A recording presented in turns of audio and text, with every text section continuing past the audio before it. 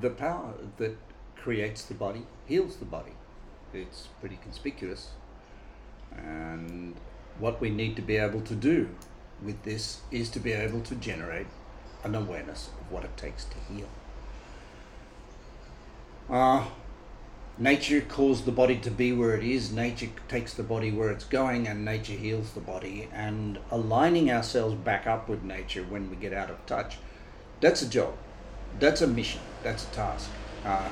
And in the Ayurvedic principles of healing, we talk about excess and deficiency. Too much of something, too little of something else.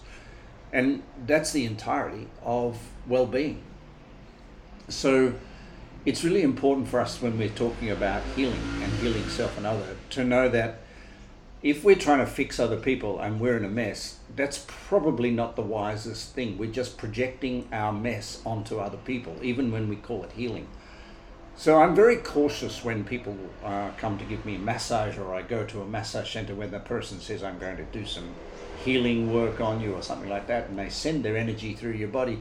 And you're not so sure whether they've just had sex or whether they're crazy, except that they're saying they're healing, and the language of healing is really easy. So everybody thinks that they can heal. But as soon as you see a healer feeling sorry for you, or trying to fix you, or trying to sort you out, or having empathy for you, you know it's not healing anymore. You know the person's bought into your stuff, and now there's two people with your problem. Really, healing it has to come from a distance, from an I don't care, from a I'm a conduit rather than I'm the process. The really great healers are dispassionate, and you may have heard this story many times before, but I will share it again. When I was in India working with an Ayurvedic doctor, a guy came in, he was really sick. The doctor told him, while I was there, I'll see you tomorrow. And as he left, I said, no, you won't. That guy's sort of yuck.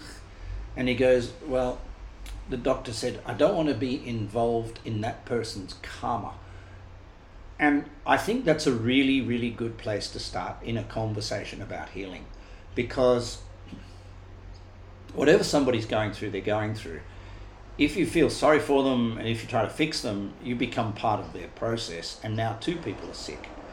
So, and yet you don't want to be dispassionate and say, I don't give a shit. So there's this middle ground where you say, I'll let the energy for healing come through me by love. And that love is not a connected love, it's an unconditional love. It's allowing nature to do its thing, and you just become a conduit for it. Nothing comes from us, it only comes through us. So when you're getting a really good healing from a person, when the person's really in the zone, in the pocket with you, you know it.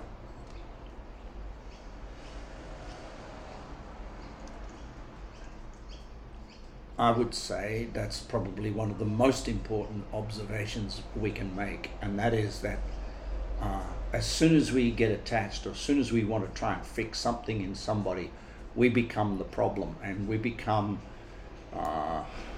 the best way I can describe it, we become the person who needs healing. Once we've healed self, you can feel in the fingertips and the touch and the sound of the voice in a person whether they're healing or not. And it's easy when we're working on corporate and we're working on business and life coaching to slip in and out of being in a great space. We have to, in order to be in a great space, we have to trust ourselves. We have to trust that just being here, talking and visualizing the people listening to this podcast, visualizing them in a really healthy, beautiful, inspired state of mind, is a really great gift. And yet when we're doing the podcast, when I'm sitting here talking, I feel as if I've got to put an extra effort in to convey that message. And sometimes we tense up, or we overcook the goose, we push too hard, and that takes away the energy of the healing. So healing comes in a space when we are intense, we are present, we have unconditional love, we have a lot of gratitude.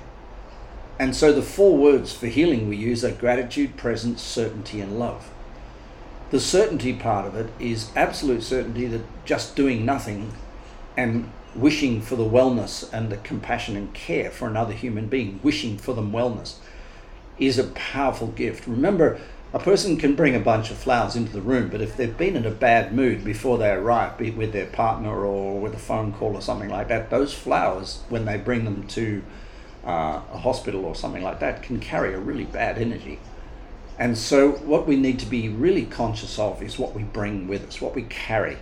And it's really necessary, I believe, when you go into the office first thing in the day, to touch something that's sacred, like a bunch of flowers or a Ganesh or a Buddha or a picture or something sacred, not your family, something that is about the gifting that you're doing in your work to the world at large, and to remember to close off as you leave the office and say thank you for the day having transpired, and touch or gift. And you know, our office, we always bring a flower. We pick it from a weed from the garden, just put it on the desk. It's a tradition. And in India we light incense, or in America I had spray where you could just add a fragrance to the room. In one office there were 40 people I was called to consult in New York, and the two owners were at each other's throat.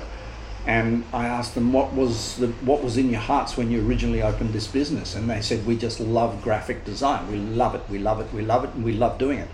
And they had got a contract with one of the big cartoon companies to develop characters. And this had filled their office for 40 people. And now these two guys who had built this beautiful business out of the love of what they did were spending 99% of the time handling problems, dealing with contracts, trying to win more work to keep 40 people employed. And neither of them were doing what they loved. Both of them were completely immersed in management. And rather than change that structure for the time being, all I said is, when you come in every day, what I want you to do is go and touch the top of every computer in the office and send into that computer your blessing. They laughed at me at first, but after about 2 weeks, things started to pick up in the office. Their energy started, and they started to feel part of it all again. They started to feel teamwork, started to feel like a tribe. They started to connect with what was going on, and it was a very beautiful transition. And although I was expected to do a massive contract for these guys, I ended up not doing a massive contract at all. I ended up doing 2 weeks' work because I solved the problem very quickly. It was financially unfortunate for me, but to this day, I still hear for the two of them. That was 20 something years ago, and now they've got 160 staff, and they're huge, and they're a multi-billion dollar or multi-million dollar organization. And the two of them are still collaborating on the level that they were at before. So on that basis, I would like to define healing as being the energy that comes from you, and you better make sure if you're going to transmit healing into other people, you better make sure that what is in you is flowing. If it's energy that's stagnant, energy has to circulate to grow. So that's why we exercise and move around a lot, to make sure that we're circulating energy rather than having it stagnate like a cesspool. Okay, so on that note, energy comes through us, not from us. Healing comes through us, not from us. Whatever created the body heals the body. And finally, for those of you in business and struggling to understand how healing would be relevant, healing is the instantaneous recognition that a crisis is a blessing. Give that one a try and let that sink in. Have a beautiful day. Bye for now.